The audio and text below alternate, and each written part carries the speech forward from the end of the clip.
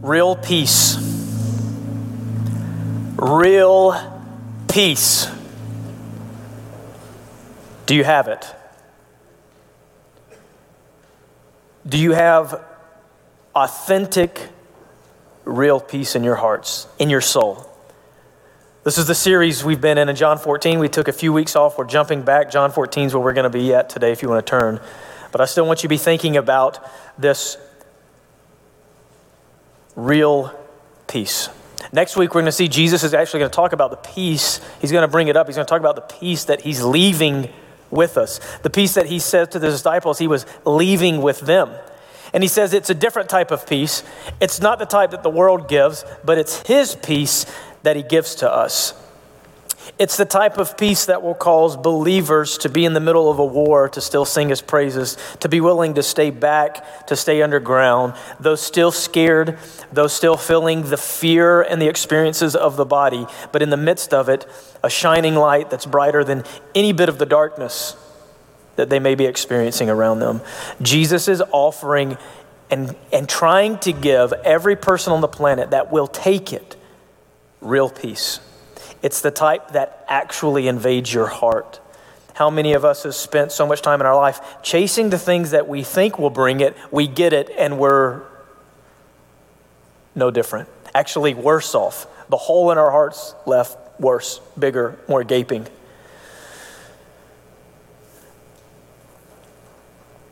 Jesus is trying to leave peace with his disciples because he is about to depart and leave them physically.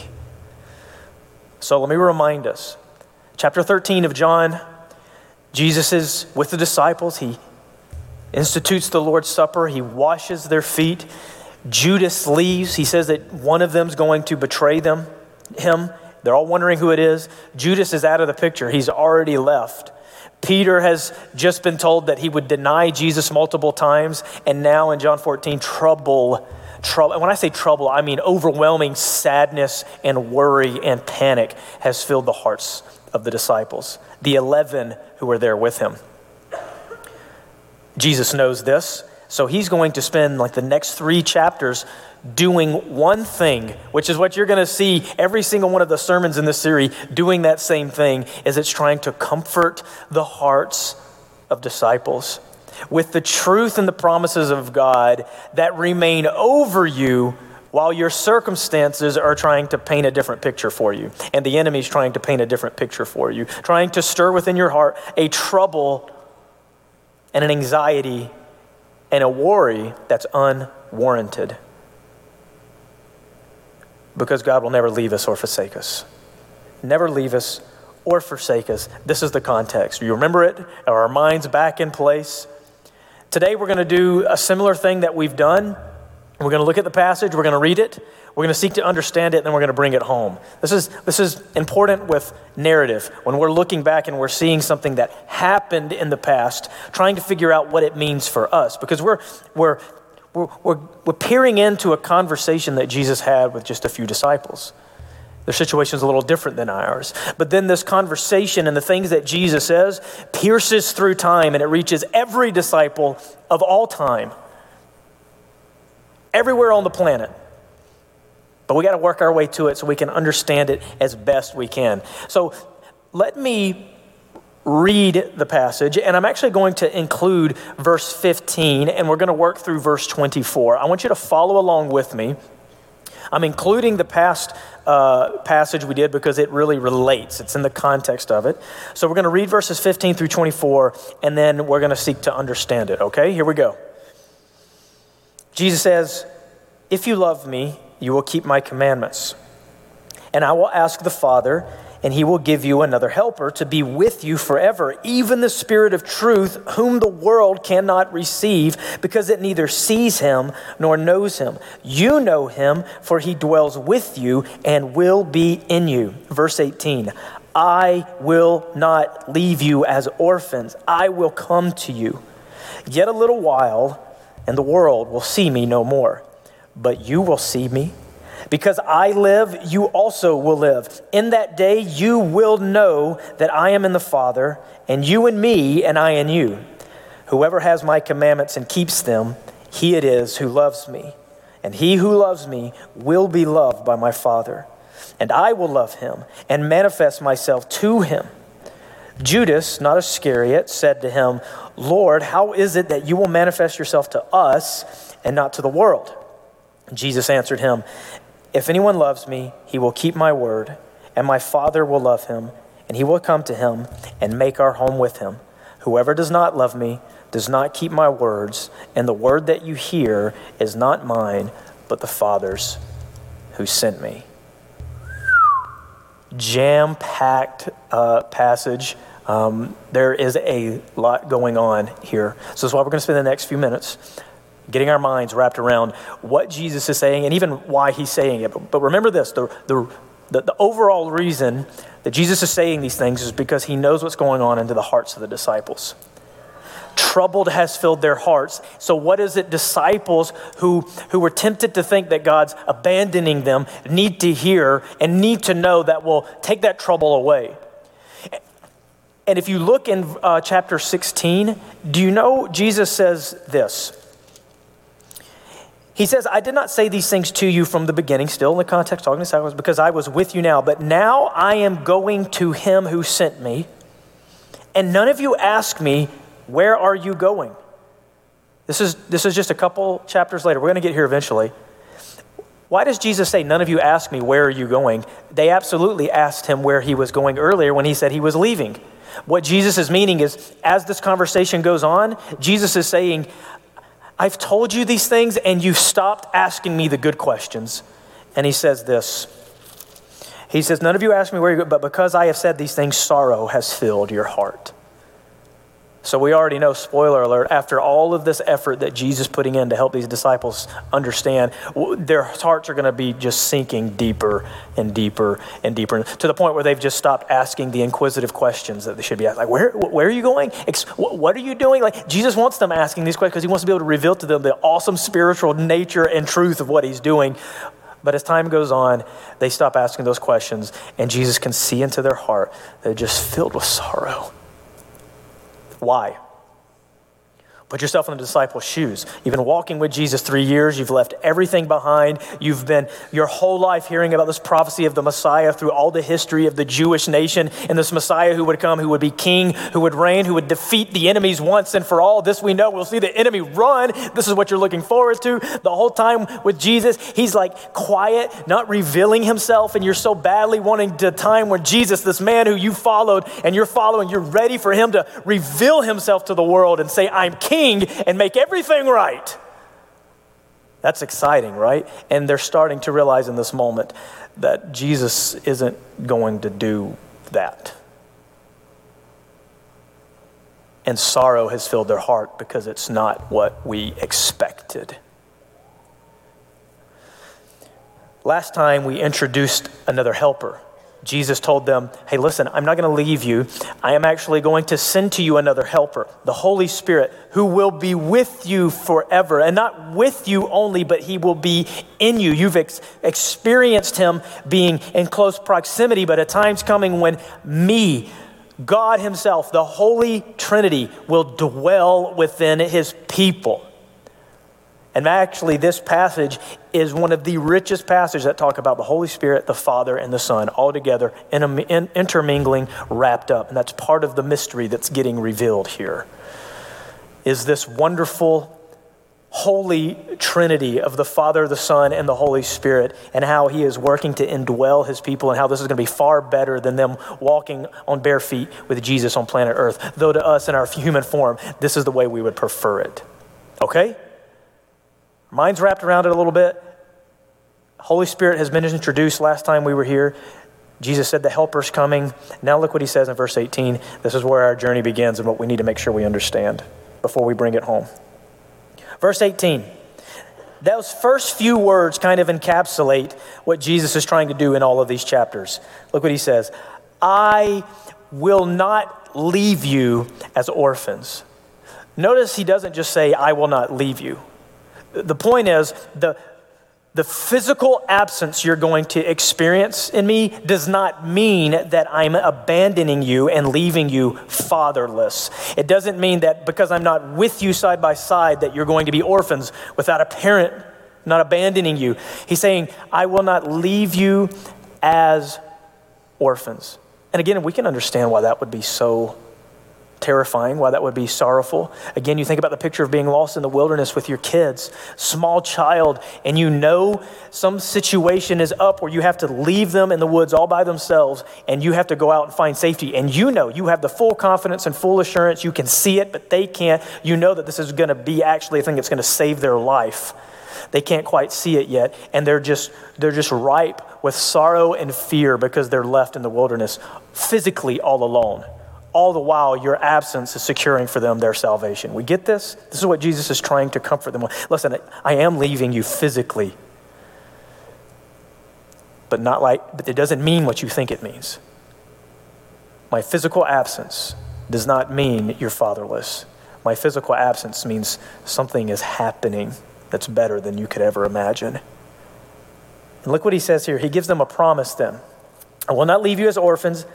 I will come to you. Now look a little bit further. There's a couple things here that we need to ask the right questions about and understand. He says here, I will not leave you as orphans. I will come to you. What does that mean? When is that? What is he talking about? Then he says, yet a little while. How long? What do you mean yet a little while? And then the world will see me no more, but you will see me. Okay, well, what does that mean? And then he says, because I live, you also will live. What does that mean? And then he says, in that day you will know. What day? Okay? Have I put out the question marks there? We have the question marks. Let's look at it. He says, I will not leave you as orphans. I will come to you. Three things that this could mean. It could mean it's referring to the second coming that he brought up at the beginning of chapter 14 when he said, I go to prepare a place for you. And if I go to prepare a place for you, I will come again and receive you to myself. That's an indication of the second coming where Jesus actually comes back and takes his bride with him. Is he talking about that? Well, maybe. The other thing he'd be talking about is, I will come to you in the form of the Holy Spirit. I just got talking about the Holy Spirit who's going to come and indwell you. Is that what he's talking about? Maybe. The third option is he's saying, I will not leave you as orphans. You're going to see me die. But in 3 days, I will come to you. You are going to see me again. And I want us to take this is the interpretation I'm taking in the context. I think this is what he's comforting the 11 disciples who are right there in front of them. This is what he's talking about. In 3 days, you're going to see me. You're going to see me come back to you. Because when he says, because I live, you live also, that is the sign of a resurrection. So Jesus is he's in the context of talking about actual proximity. Not long from now, you're going to see me physically again. Understand? Could mean all three of those things. I'm saying to you in my own study, I believe it's this. So let's run with this. They're going to see him in 3 days. I will not leave you as orphans. I will come to you. And then he says this, yet a little while. How long is that little while? Because it's pretty subjective. That little while is only hours. It is approaching the night when he's going to be betrayed. And as the morning sweeps through, Jesus is then goes through the council, and then he's scourged and he's crucified. So he's hours away, less than half a day away from dying. So when he says, yet a little while, hours, what's going to happen? I will not leave you as orphans. I will come to you in 3 days, yet a little while, in a few hours, and the world will see me no more, but you will see me. You see the context? You see of why he's talking about the resurrection? In a few hours, the world, and this is very, very important, the world is no longer ever again, at least up to this point, going to see Jesus. They had 30-something years of Jesus on planet Earth where the world saw him. But the moment he died and was put in the grave, that was the last time the world saw Jesus. But who gets to see him after he was raised? Yet a little while, the world will see me no more, but you will see me. All right, talking to the disciples. Time's coming. I'm going to die. You're going to see me die. I know that's going to be hard, but trust me, I will come to you. You will see me again. And we know from the scriptures that he appeared to all the disciples and then to 500 other different believers in his resurrected form. Resurrected body, not form, excuse me. That's not the accurate word. Resurrected body. Then he says this, because I live, you also will live. You're going to see me. You're going to see me resurrected. And that's a sign to you that you will live just as I live. Right? He's already giving them assurance and promises. He's pouring it out. And then he says this in verse 20, in that day. Like we have to, what day? Is he still talking about the day of after the resurrection? I believe so. In that day, once I'm resurrected, the whole amount of time after I'm resurrected, something's changing. It's no longer going to be a point in time. It's going to be a whole new era. In that day, after I'm resurrected, things will begin to change. And what's the one thing Jesus says to his disciples is going to change in their heart and mind in that day? In that day, you will know that I am in the Father, and you in me, and I in you. Why is this so important? He's talking about leaving that. Well, think about it. They've been asking in John 14 all of these questions that reveal in their heart. They don't fully comprehend. They don't quite have the spiritual maturity and knowledge to understand the complexities of Jesus being God and the Father being God and the Holy Spirit being God. But because what did they say earlier? Father, Jesus, show us the Father and that'll be enough for us. Have I been with you so long and you still don't know me? That's what Jesus said just a few verses earlier. So he's saying something's going to happen in that day after I'm resurrected. You're going to know. You're lacking a little bit of knowledge. Now, you're still mine. You have the identity. You're saved. You're my children. But you're babes and you don't quite have the Holy Spirit. And I haven't quite brought my work to a completion. It doesn't quite make sense to you. Sorrow and anxiety and expectations of how it should have been are clouding you from how it really is. But in that day, when I'm resurrected and you see me, you touch the holes in my hands and my feet and I'm with you, things are going to start to change. You're going to know exactly who you are walking with these 3 years. And what does he say you will know? What is it they're going to have confidence in? You will know that I am in the Father, I and my Father are one. I am God, essentially. And you and me, you have the confidence that you have the same union with me that I have with the Father. Is that comforting? And look at this. And it's not one way. It's not you and me, but it's also I and you. He's giving them this great comfort. And we sing this song, I just want to be with you.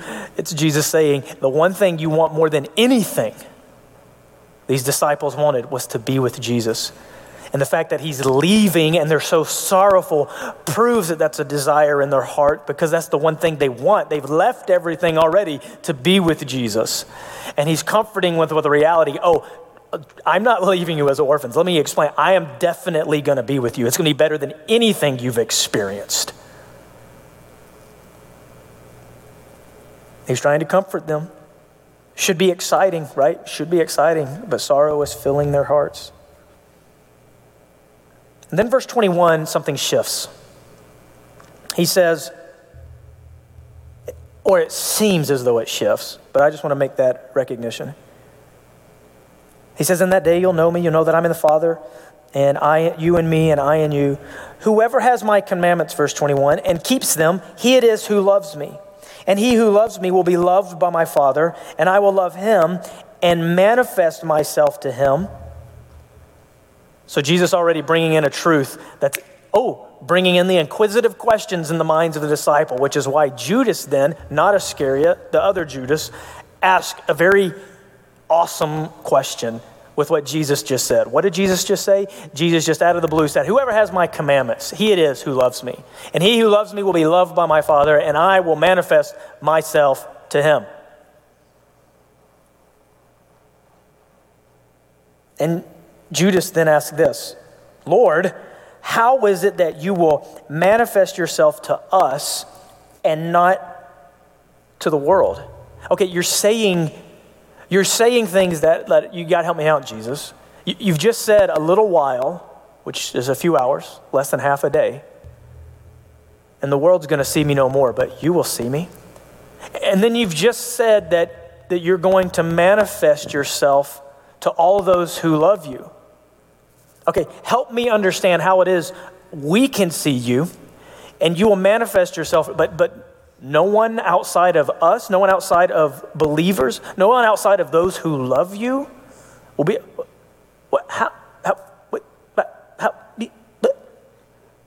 right. That's what they should be thinking. Jesus wants them, he wants us thinking that too. That's the inquisitive question we should be thinking as we're hearing Jesus say these things. So Jesus then answers with an answer right off the top that it's confusing. Like, how this doesn't feel like an answer, Jesus. What are you saying?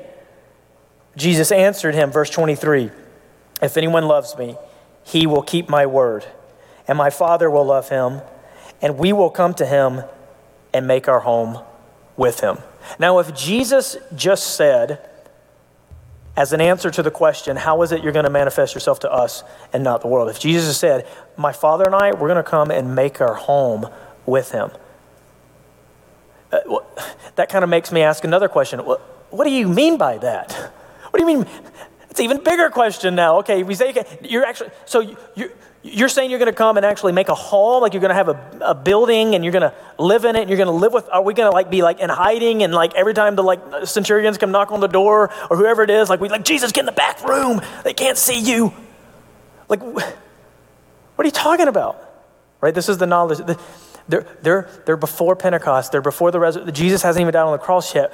We know these things, but they're experiencing the time when this was to be revealed. And Jesus is throwing all this good stuff out. But why does he include, if anyone loves me, he will keep my commandments? Well, he's still in the theme.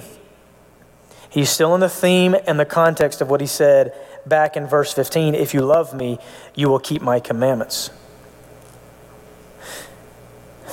You see these awesome promises and guarantees of comfort that Jesus is giving to his disciples. They hinge on something. There's something that must be true about a person in order for these things to be true for that person. And so when you hear all these great and wonderful things, the mind should naturally go, well, how do I get those things? How do I ensure that I am a part of this? All right, so here's where we're going to take a little turn from just looking at the passage, trying to put ourselves in the disciples' shoes. And I want us to bring it home and now start making this a little bit more personal. Let's make it personal. You'll see up on the screen, I'm going to put a heading here. And it says this: being a child of God comes with guarantees you don't want to miss. Being a child of God comes with guarantees you don't want to miss. Now, I know I just got your mind thinking about the if anyone loves me piece. I want you to put a bookmark there. We're going to finish with that. We're going to work our way to that. So now I want this conversation that's said to the disciples, I want it to invade our hearts. Some great things that Jesus just said here, but how can I have the confidence and know, how can anyone know that, man, having these things or not being an orphan, which means being a child that's not left, it's a part of the family, where's the confidence at, right? And being a child of God comes with awesome guarantees that should be comforting your heart in the midst of your own journey when you're tempted to look at your circumstances and think the wrong thing about it. When you're tempted to think that God's not with you, he's left you, that all this pain that you're experiencing, whether it be financially, whether it be in your marriage, whether it be with any other relationship, whether it be at school, whether it be your health, whether it be a war, whether it be instability, whatever it may be that's constantly circling around you, our human brains are just like the disciples, and we're always constantly tempted and falling into making conclusions about things, which always go back to conclusions about God that are wrong and that hurt our hearts and our soul, and they chip away at our faith, leading us to more and more unbelief. God's not with us physically, so we don't know what it's like to see him leave physically, but we know he's not with us, and we have plenty of times on our own when we're tempted to think that maybe God's done with us. Maybe he has left us. Maybe he's not real. Maybe he doesn't care. Maybe I'm not a part of the family. Maybe he's punishing me. Maybe he's done with me. Listen, if you're a child of God, Jesus, by the Holy Spirit, wrote and inspired these words to be recorded down so you could now read them here on March, 7th? I don't even know the day. March 6th, 2022. And so you could digest and chew on and know these wonderful things and truths are for you as well. Because he doesn't want sorrow to fill your heart. So let's look at a few of these. I want to give you some guarantees that come with being a child of God. The first one is this: you will never be abandoned by God. Never. Never abandoned by God. He says, I will not leave you as orphans. That doesn't just refer to the 11. That refers to all of his disciples. I will never leave you nor forsake you. He's been saying this since the Old Testament, Deuteronomy 31:8. It is the Lord who goes before you. He will be with you. He will not leave you or forsake you. Do not fear or be dismayed. And then I try to reach to one of the earliest books in the Bible. Then I try to reach to one of the furthest books of the Bible. From book end to book end, in Hebrews, he says this: keep your life free from the love of money and be content with what you have, for he has said, I will never leave you nor forsake you. And you see that? You see already in the book of Hebrews, he's showing what we already start to turn to as we start to doubt God, because we start to believe he's not there and we dwell in unbelief, we live in unbelief, we think he's not with us, and we begin to doubt his power and his ability and his willingness. We start to turn to things like money to solve our problems and to bring joy into our life. No. You don't need to do that, because he says he'll never leave you nor forsake you. Jesus said, I will not leave you as orphans. It's a guarantee for every child of God, a promise from God that he will never leave you. And then forsake is like, I'm done with you. I'm willingly and purposely done with you. Not going to happen. Come up here and paint the picture of the excuse of why you think, but for me it's different, and then we will slap that around and say, no, that's not true. It's not true. Look at this next one that he guarantees every child of God. You will have eternal life. The wages of sin is death. Everyone's going to experience a physical death, but the soul does not die. And every single person on the planet, their body and their soul has been condemned and is going to die. And those who do not know God, who meet their rightful judgment from the wrath of God, will spend all of eternity dying.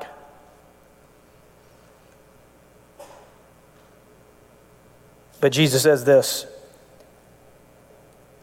I will come to you, 11 disciples. I will come to you. And because I live, I'm risen from the dead, you will live also. Jesus' bodily resurrection it's a foreshadow. It's a promise, and it's a guarantee that, look, just as he was raised from the dead, we will be raised as well. Both spiritually and physically. God's going to give you a new body that's not weighed down and impacted and infected by sin and all the struggles and the worries and the anxieties and the tears and the sufferings and the shortcomings and the diseases we experience here on earth. That body's going away. That body's going to die. But your spiritual life has been made brand new. At the moment you believe in the Holy Spirit indwelt you and gave you new life. And now you have this promise and this awaiting of this future physical body that God's going to give you. And if you say, how is this going to be? He wants you to look at Jesus, who on the third day rose from the dead, a dead body that came back to life. To prove to you, one, he's God, but also to show you his power. And by the way, the heavens declare the handiwork of God. God can make anything from nothing. Only he can. You want a guarantee? An awesome guarantee of being a child of God? You'll never be abandoned by God, but you will, guarantee indicative, you will have eternal life. It begins at the moment you believe, and you only further realize that as time goes on. Look at this next one. You will know Christ when the world cannot. You will have a unique knowledge and understanding of spiritual things that you'd be unable to know unless the Holy Spirit was revealing these things to you. You will know Christ. He says this, I will come to you, which by the way does not apply to us. You hear me that?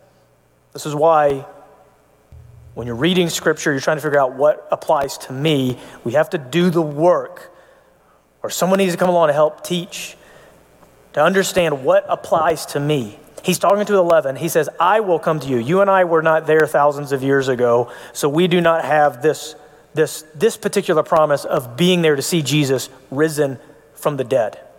So that doesn't apply to us.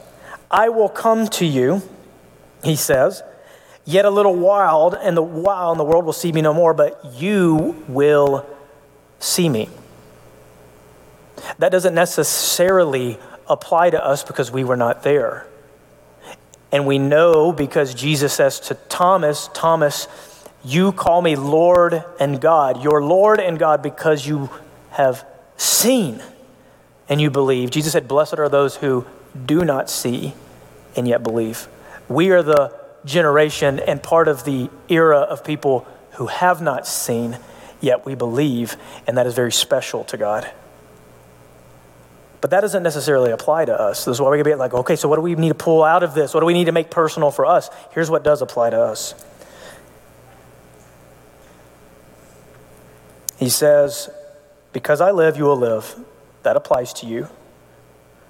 In that day, we are in that day, you will know that I am in my Father, you and me and I in you. There's that special revelation. There's that special knowledge that we are a part of. This does apply to us because every believer understands, yeah, Jesus is Lord.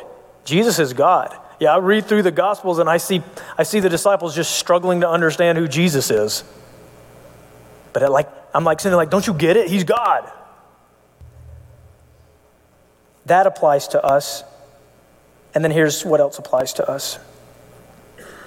Whoever has my commandments and keeps them, he it is who loves me, he it is who loves me will be loved by my Father, and I will love him and manifest myself to him.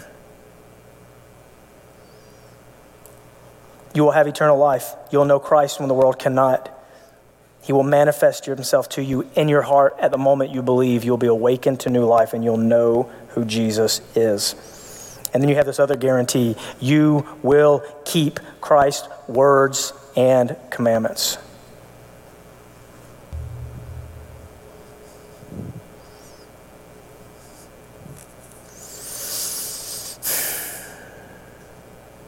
You will keep Christ's words and commandments. I want to come back to this one because I want us to end on that one. So I want to give you the other two guarantees that I see in this passage real quick. Verse 21 and 23, you will be loved by God. And then verse 23, you will be the home for God. Jesus says, when I manifest myself to the people who love me, guess what? There's a guarantee in that you're not just you are loved by me and my Father. We love you. We have an affectionate, intimate love for you. And that love will be proven and manifested in the fact that we will come and make our home with you. You will be the temple place where God himself exists and he lives. We will come and make our home. We read this, guys, and we understand this because we know, hey, the moment you believe the Holy Spirit lives inside you, God lives in you, our bodies are their temple according to 1 Corinthians, and God lives inside of us. This is wonderful, but they're learning this. These are the guarantees that are given to the child of God.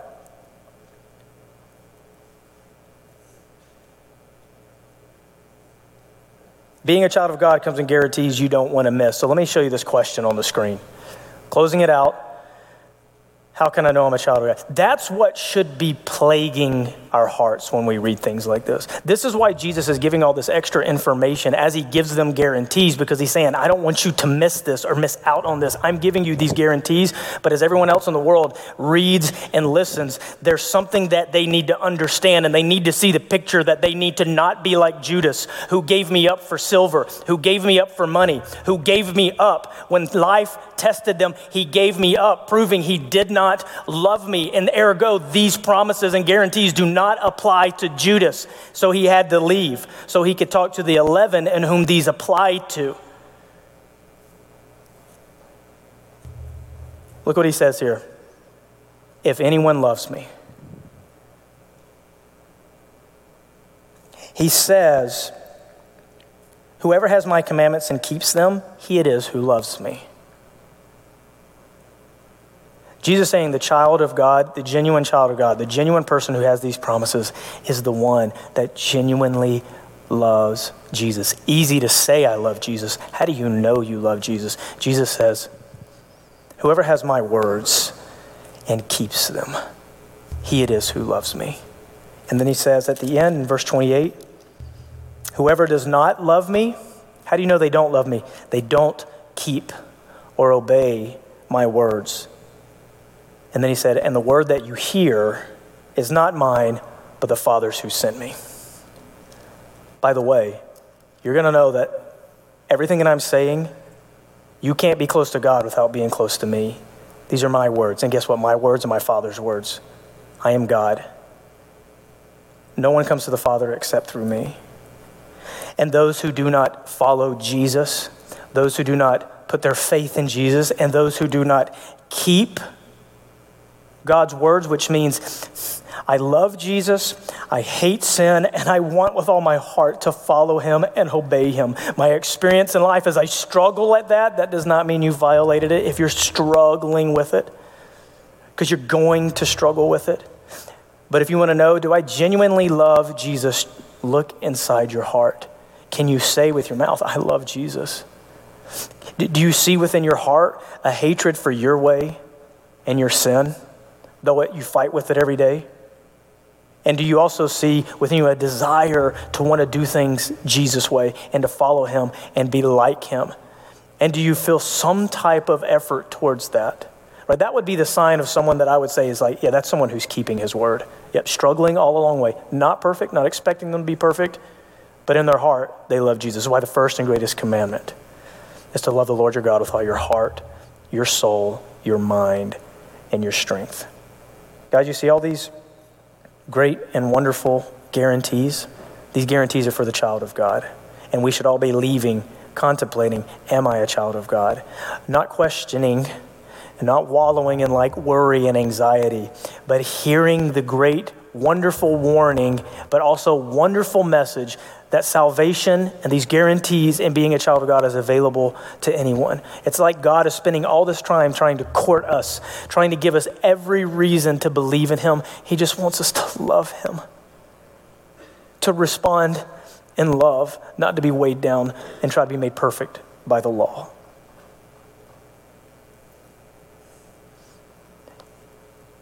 If anyone does not love me, whoever does not love me, you know it's the person who doesn't keep the word of God.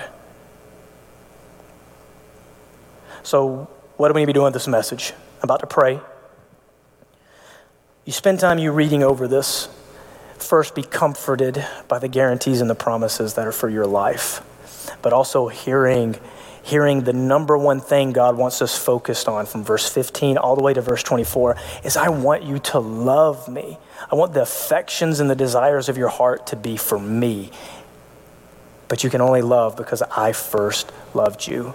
As we do this in remembrance of him and we think about God's love being poured out on the cross for all mankind, that is the only thing that's going to the gospel, hearing the ears, invading the heart, awaking your heart to love God. And every single day of your life, that's where we must live and come back to always. Let's pray. Father, you know my heart, my struggle, so much good stuff, so much needs to be explained and understood, so little time. I pray your word would reverberate in our hearts and you'd comfort us with these truths. If there's anyone here that has forgotten those, have never heard these, or someone who is being plagued by the lies of the enemy, you'd remove that and they would respond with hallelujah and rejoicing and know that there's no condemnation for those who are in Christ Jesus. And God, for the person here who may not love you, they're convicted in their heart that they've only been associated with you, but they've never had that relationship with you. Would you, in your kindness and your patience, move them to repentance and surrender, and by the work of your Holy Spirit, draw them and help them see what true surrender and love looks like. You got to do this work, God, we pray in Jesus' name. Amen.